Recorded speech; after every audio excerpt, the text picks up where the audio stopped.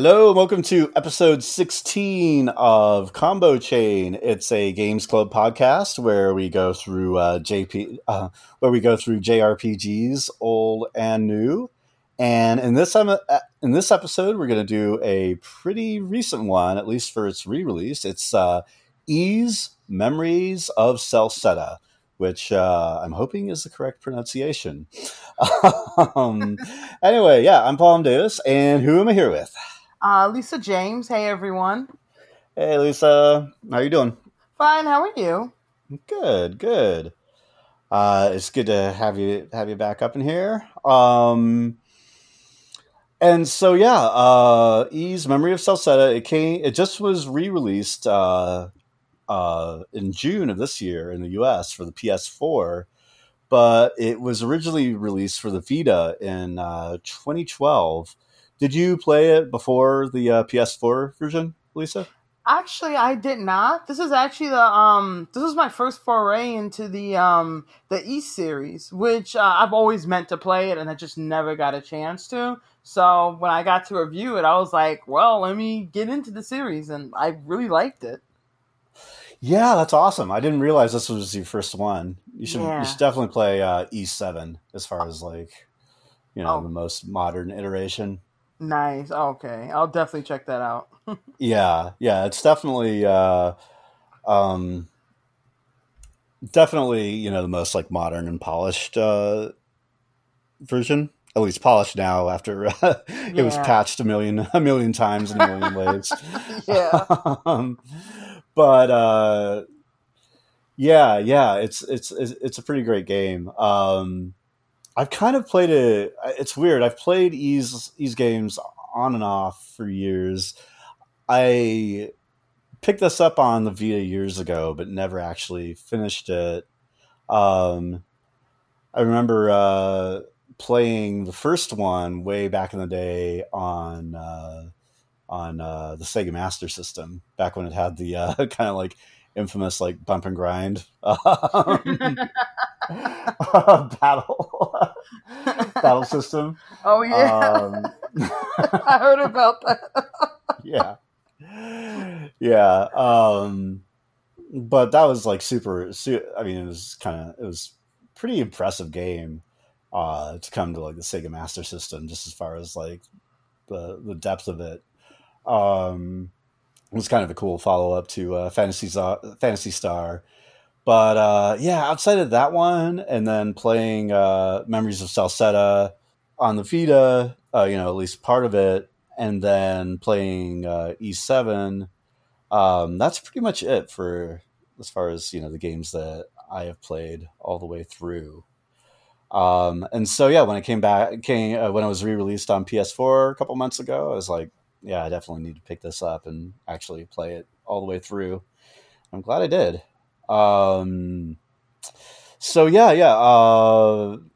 It was ported to PCs in China in 2015 and worldwide in 2018. And then it came to PS4 in 2019 in Japan. And then, as I just said, just this past June in the US.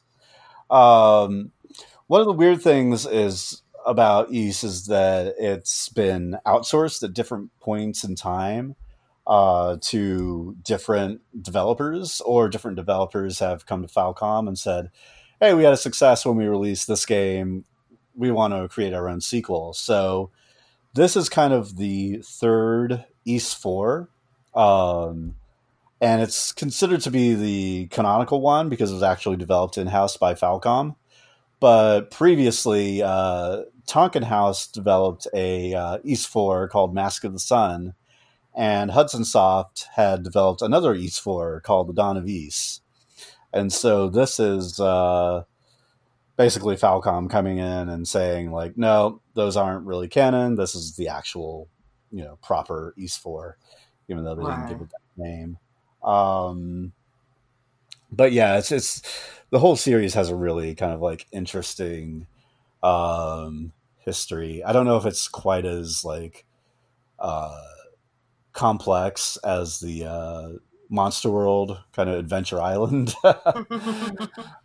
games, but there was definitely that kind of phenomenon in like the 90s and kind of early 2000s where Hudson Soft started developing it. They did, I believe, the PC Engine ports of it, and just started making their own sequels and whatnot. And then Falcom outsourced like development on PCs to another studio, and yeah, it's just kind of a crazy clusterfuck. Until like Yeah. say like maybe the last decade when they came in and said, no, we're going to do all these in house, and kind of like set like kind of a canonical East timeline. Yeah, which was smart. Yeah. So yeah, do you want to go into the mechanics, Elisa? Yep. Okay. So, basically, Ys Memories of Celceta. It's an action RPG, like other titles in the series. So, your three party members have standard attacks, which fall into three types: slash, strike, and pierce. These are really important because different enemy sets have different weaknesses and strengths. So it's extremely important because you have your player character that you control, and then your party members usually act on their own. But it's important to swap on the fly between the party members because you'll encounter enemies who all have different weaknesses, and you need to be able to target those weaknesses because you'll score critical hits on them. Things like that. Versus if you're using attacks to strong against you, you're barely going to do any damage. So it's actually a really cool system that makes the action very strategic. It keeps you on your toes. You constantly have to pay attention to what kind of enemies you're fighting and who you're controlling, what your moves are. And this, of course, also translates into the special skills which each members have, as well as an extra powerful move that can only be completed when the meter has been filled for that move. And of course, these moves also have their own standard type. So once again, if you don't want to waste these moves, you have to make sure you're using the right character on the right enemy, or a boss as well, so it'll do the most amount of damage you can possibly deal. So a successful parry of an enemy's attack is called a flash guard, which earns you additional skill points and turns any follow-up attacks into a critical. Successfully evading right before an enemy attack lands is called a flash move, which makes the character temporarily invincible and also slows down the enemy. So another reason, why combat's so strategic, because it offers that kind of option where if you're actually timing these evasions and whatnot, you get these like cool bonuses of being able to not only avoid damage, but also essentially get free hits on the enemy and prevent the enemy from being able to, attack you or hit with their attacks for a brief period of time. There's also another interesting mechanic that this game has. Basically, certain characters are able to interact with certain objects in the field. These objects allow for that corresponding character to perform a unique action that influences the story. So, for instance, when Adel, the main character, touches a mysterious blue orb, he'll regain a part of his memory back. And then when Durin encounters a locked chest, he can pick it open, and then so forth with any other character that you encounter. So it's a really like cool mechanic, and of course the game is actually always pretty clear about which character can interact with which objects. You don't have to worry about too much about playing like a long-winded guessing game or anything. But I really like that a lot. So yeah, it's pretty cool. It's cool how it like there's just enough like complexity in the battle mechanics that it's not just like you're just button mashing through the whole thing. And there's enough like strategy, but it doesn't like the battles are really, really snappy. You don't like, they don't get bogged down. And there's not a whole lot of frustration. It just feels very, very like responsive. And, once you kind of like get a feel for which enemies are weak to certain attacks and, your party members, it becomes really intuitive, which I really appreciate. yeah, exactly. Which I really love too. Yeah, it's like super tight action RPG fighting, which is nice. And fast paced too. Yeah, yeah, surprisingly. That's what I like. That it keeps the fast pacedness of combat. You really do have to think on the fly, and think very quickly. But I like that, strategic, because that is like my biggest complaint about most action JRPGs, that they tend to be extremely easy, extremely repetitive, to the point where I kind of see when I'm like, okay, I'll pass. But it's nice to get games like these, like Trials of Mana, that actually do have like that kind of depth where it's like you really have to think about what you're doing in battle. Hmm. Yeah, yeah, and it really does matter. You can't just like stick with like one character and be like, oh, the auto battle. I mean, the auto battle is fine, as far as for the other two members, but you really benefit from switching to the different characters and everything. You can't just kind of like, um, it really does like encourage you to use all the different tools and characters at your disposal. Exactly. Cool. Well, should we move on to the plot? Yep, sounds good. All right. So yeah, the game is set in the land of Salsetta, and it's basically this mysterious, like kind of like mysterious land with like this giant forest and giant, kind of world tree type thing. And Adol basically shows up in the town of Kaznan with amnesia for unknown reasons.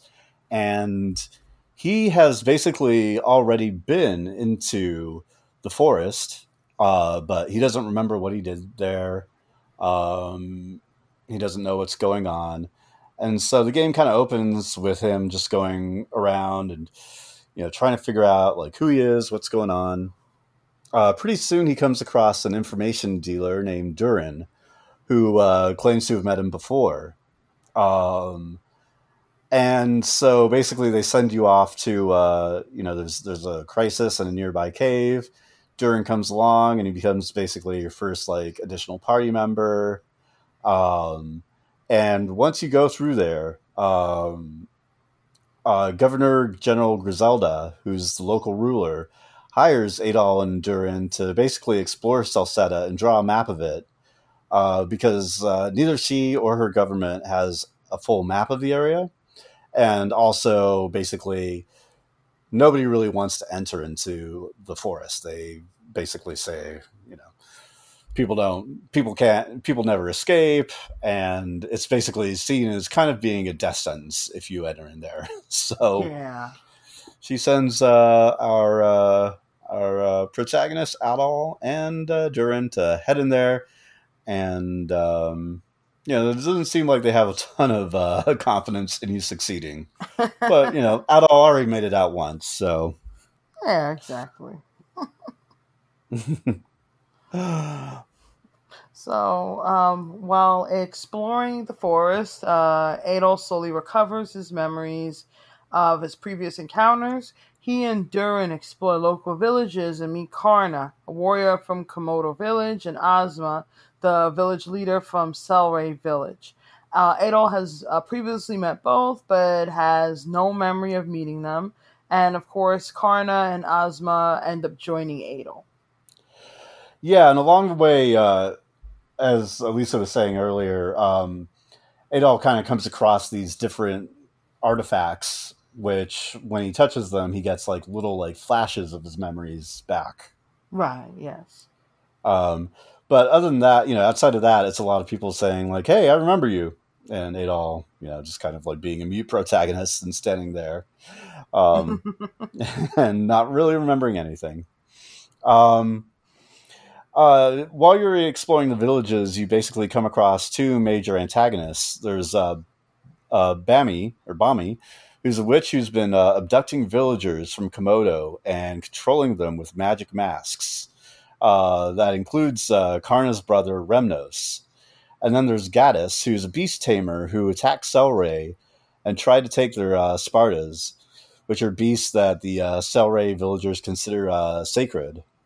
Um, during this kind of like exploration and whatnot, it also comes across Gruda, who's an officer in the Roman army, who's kind of like sympathetic and supportive of Adol's exploration. And I think when I previously did an episode of E7, I mentioned this. But one of the funniest things to me about the series is how they use these like names of countries from the real world, but they just change like one word. Yeah, which I love. Yeah, so it's Roman, MUN as opposed to Roman, and there's Greek, which is kind of a stand-in for Greece. Yeah, all kinds of other silliness like that, which is pretty great. So, eventually Adol's group arrives in Highland, a town near something called the Tower of Providence, where a mysterious being referred to as a god by the locals called, oh my gosh, okay, Eldir? I think that's right.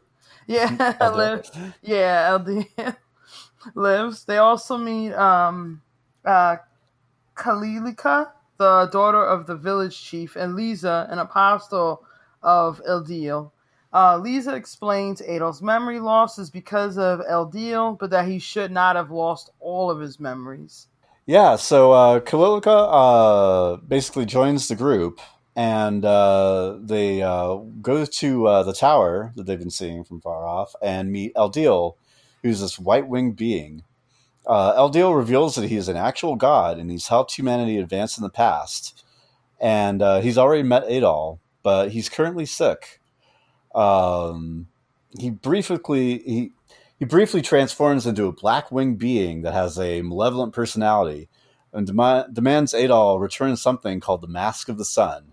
And then he passes out, and his wings turn white again.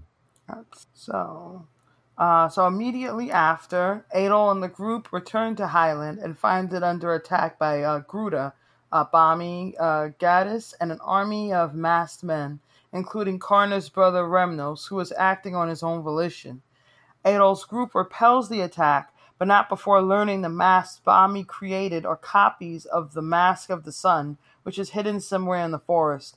The group arrives in Danann village and meets Frida, a warrior from the village. It is revealed Danann is home to a group of Darklings, people who rebelled against the gods centuries ago and are trying to repent for their crimes.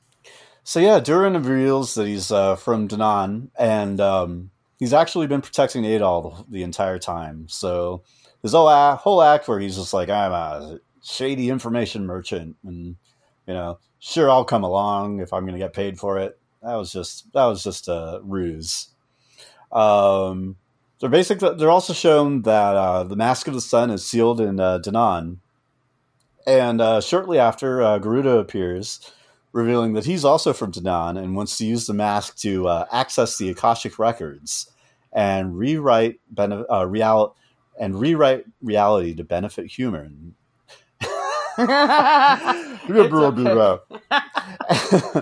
And rewrite reality to benefit humans.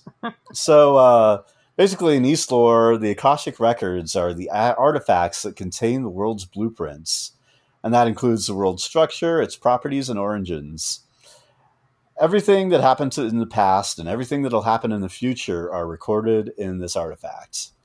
And this is actually too far removed from the occult concept of the Akashic records, which was forwarded in the 19th century by theosophists like Madame Blavatsky and Edgar Cayce.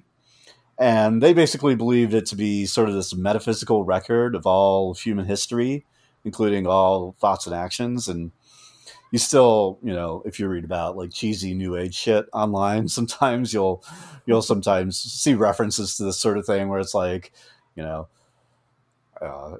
like, tune into the Akashic records and like get visions of your past lives and all this kind of stuff. So, and anybody that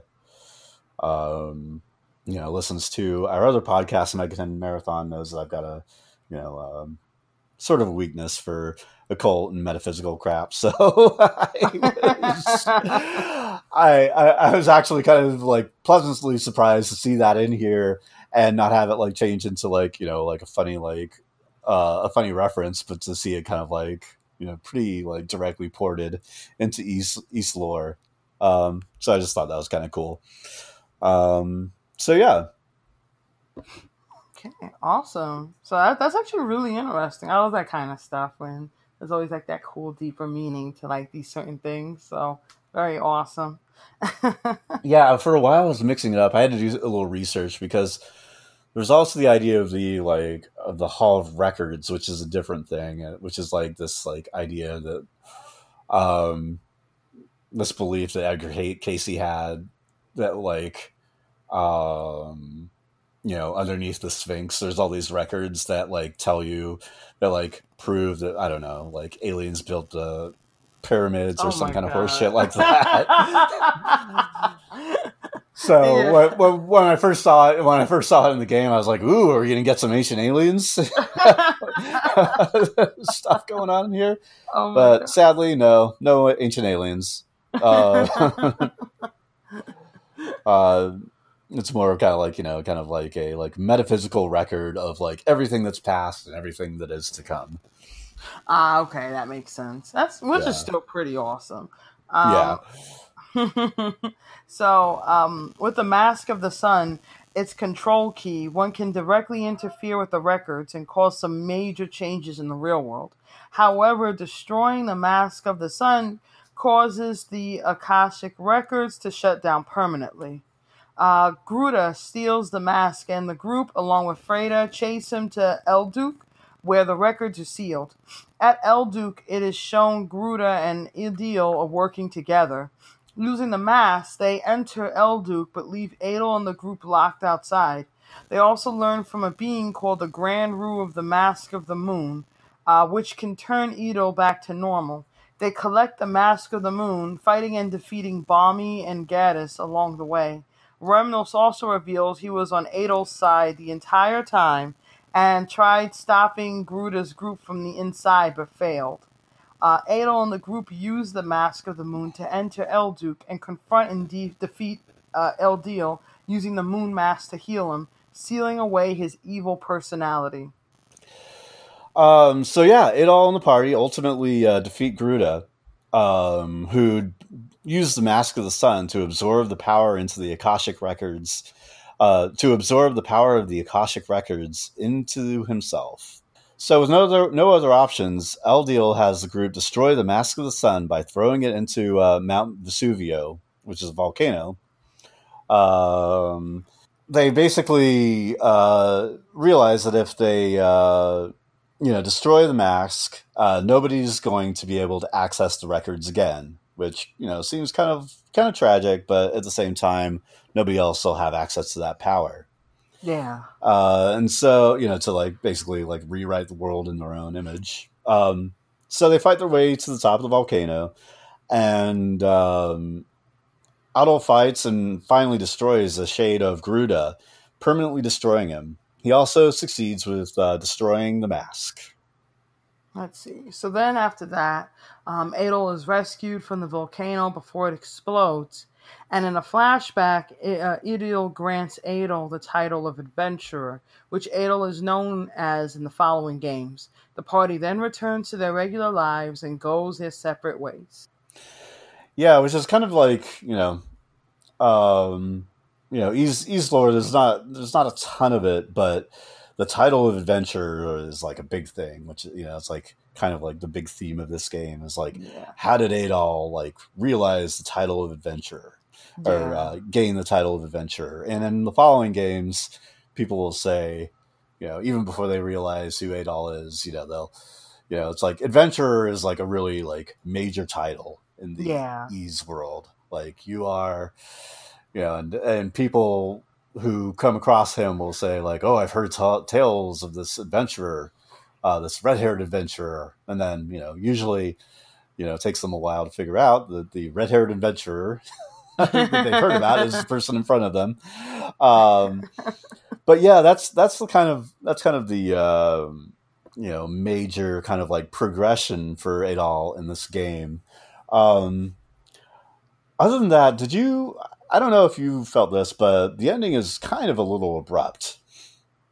Yeah, yeah. I feel like, it was like it basically solved everything. Like it ended how it Hmm. should. But yeah, it kind of is a little abrupt. I guess because like after the whole event, you kind of expect a more easing into everyone's separation. But no, it's like, oh no, we're just gonna go back. Okay, bye guys. And it's like, no, you guys have been adventuring. Like, can we get some Yeah. closure? Yeah, that's another kind of like East. I mean, basically, like they have to kind of like reset it. So Adol is, basically showing up, for the new game like alone or with like maybe one sidekick, in the next game.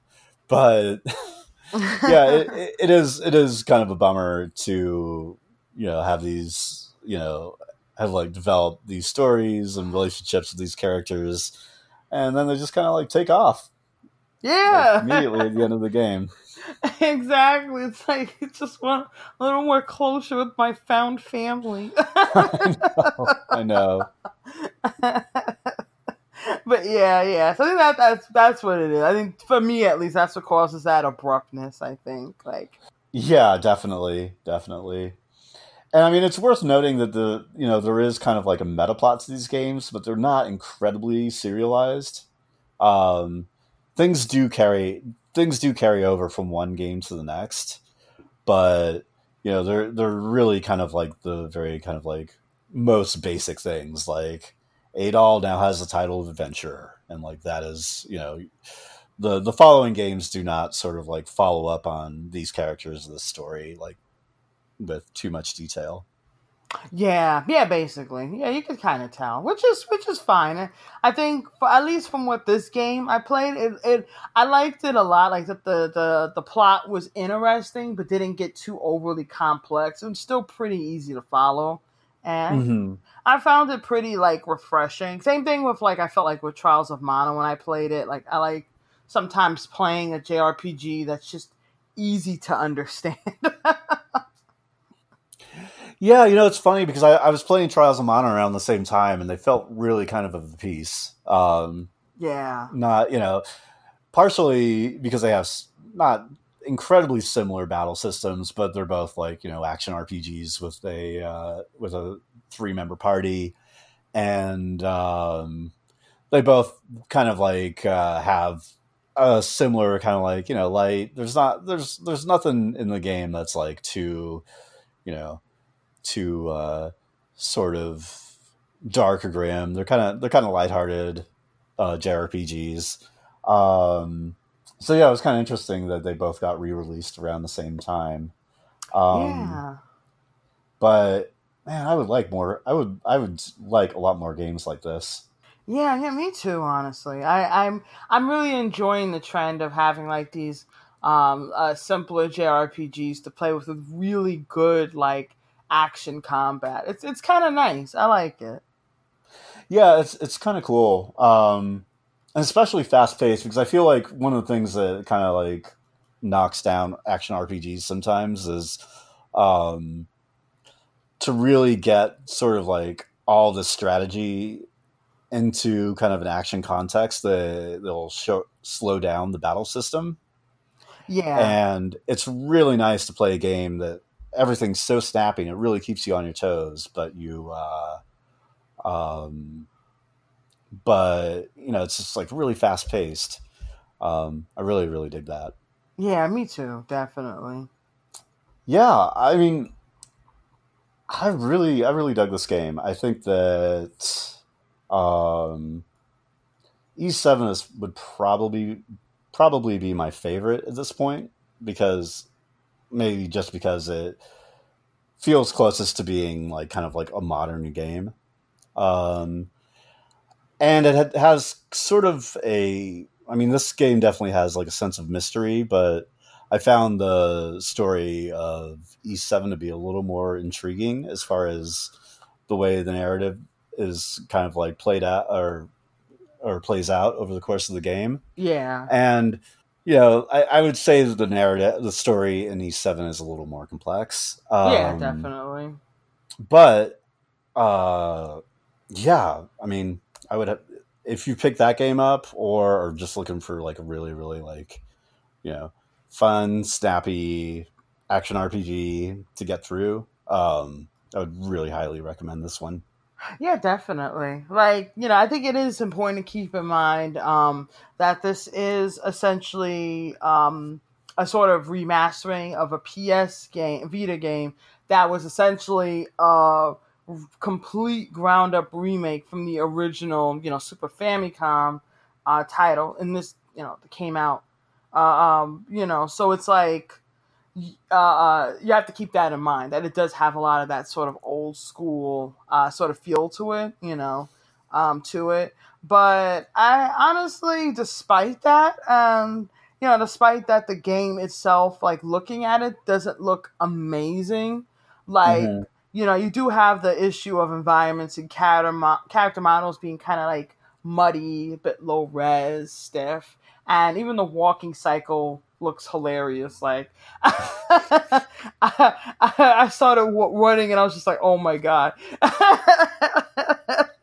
Yeah. Like, it looks like that game, but it's like once you get past it, you have to put your mind in another spot. Like, okay, so the visuals aren't going to blow me away. That's fine.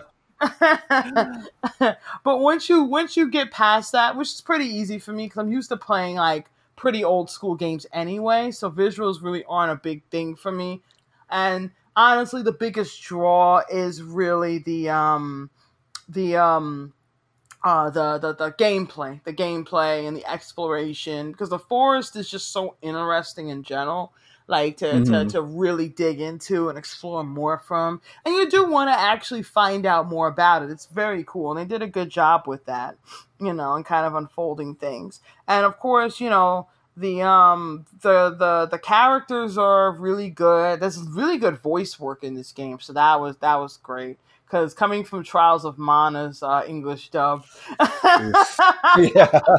and I'll call it out too. Japanese version of Trials of Mana really isn't much better. I'm gonna say that it's not. Really? So it was like, oh my god, finally some good voice work. So that was nice already. And then soundtrack's really solid.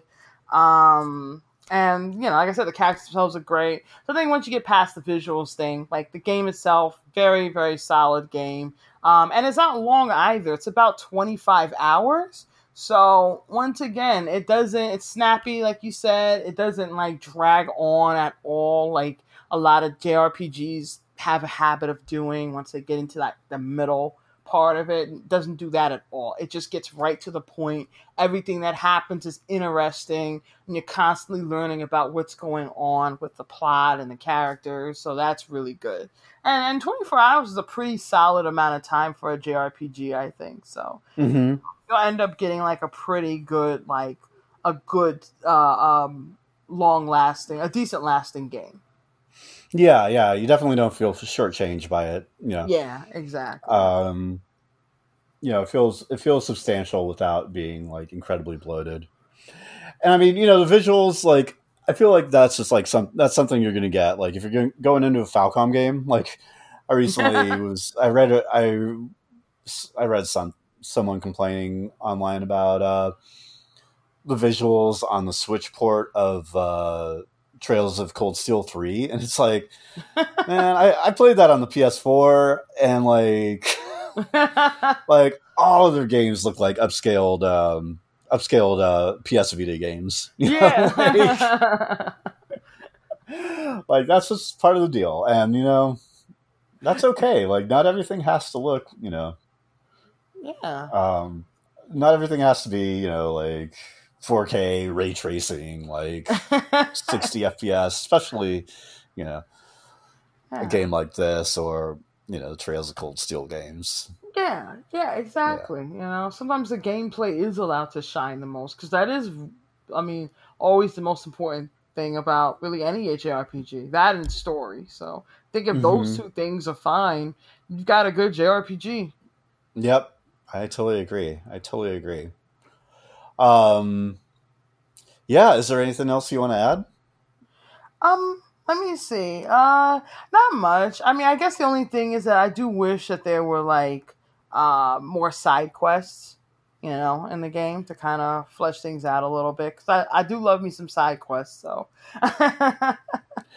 Yeah, that's one thing I kind of missed going from like E7 to this game is that um, E7 has like a kind of like it's not very sophisticated, but it has a mechanic where you're like kind of building up a town and whatnot and doing Yeah, quests which is to very like cool. develop this town, um, which is pretty cool. And yeah, having that kind of like additional kind of like side game um, adds like an additional like level of depth and like some world building to it that it would have been nice for this game to Definitely. have. But considering that is basically originally intended to be a portable game that was built off the bones of like a 16-bit game, yeah, Exactly. it's understandable. Yeah, exactly. So for what it is, it's pretty good, and I'm glad that they did bring it to PS4 because it makes it way more accessible. It would have been a shame if it was just trapped on the Vita. So I am very Hmm. glad they ported it and that they actually did fix up the visuals a little bit. Like if you look at comparisons, there is a difference. Hmm. So I Oh yeah, gotta there give definitely is. yeah, I definitely give them credit for that, for actually fixing that up quite a bit. Yeah, I agree. Cool. Should we wrap it up here? Yeah, definitely.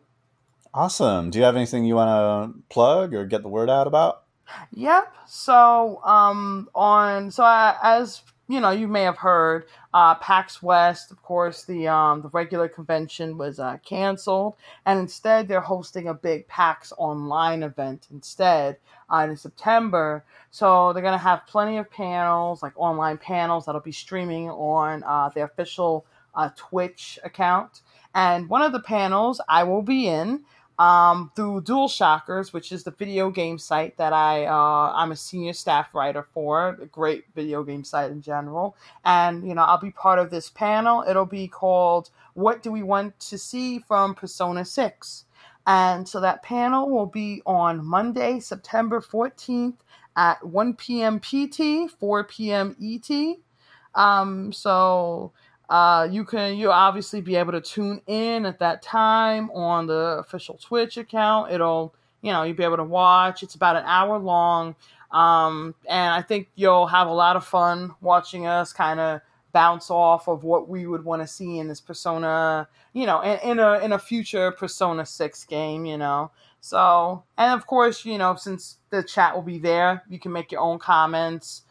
You can always chat with us at Dual Shockers on Twitter as well. Once you hear the panel, if you want to share your own opinions about, whether you agree with us, disagree, what things you'd want to see in Persona 6. And, if you want, you can also chat with us individually as well. The panelists, just so if anyone does actually follow Dual Shockers, it'll be myself, Logan Moore, Ian, Nick, Ryan, and Scott. So, definitely stay tuned for that. Hope you enjoy it. That's awesome. That's awesome. Looking forward to Thanks. that. Thank you. Cool. And yeah, didn't you say that you wrote a review of this game too? Yep, I sure did. So, I enjoyed it a lot. I gave it a 7.5. Hmm. Which is a good score. Keep in mind, guys, out of a 10-point scale, 7.5 is good. Hmm. Yeah.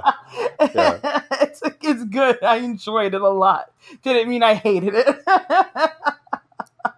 So, but yeah, definitely, if you want a very, in-depth review of the game and to kind of get an idea more so, even more than what we talked about today, like what to expect in this game, mechanics wise, character wise, story wise, stuff like that. So, we have that as well as an old review that was done for the PS Vita version. So, if you also want kind of a different point of view, that would be interesting for you to check out too. That was written ages ago, 2013, but it's still a great Right. read. So if you wanted to see someone else's point of view of the game as well and kind of get that, before you dive in yourself, if you were interested in buying it.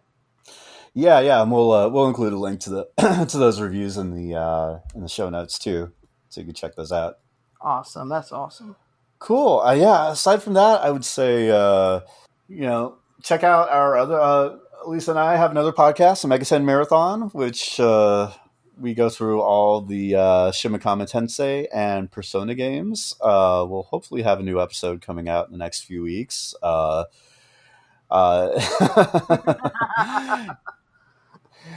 Yeah, we average about a new episode every 2 months, so it's a very slow process, but they're also very long games. So yeah, hopefully, in the next few weeks we'll have a new episode coming out on Devil Survivor, the first game for the DS and 3DS. And other than that, yeah, please just spread the word. You can follow Combo Chain on Twitter and like us on Facebook. And if you can rate and review us on Apple Podcasts or anywhere else that you listen to podcasts, that'd be great. We should be on Spotify. I'm going to be trying to get it up on, I guess Amazon's going to start hosting or start their own podcast thing pretty soon. So try to get it up on there as well. So yeah, that's about it. Thanks so much for listening, and thanks for coming along, Lisa. Thank you so much for having me. I had a blast as always. Awesome. All right. Well, yeah, we will be back hopefully sooner rather than later. All right. Thank you for listening. Take care, everyone.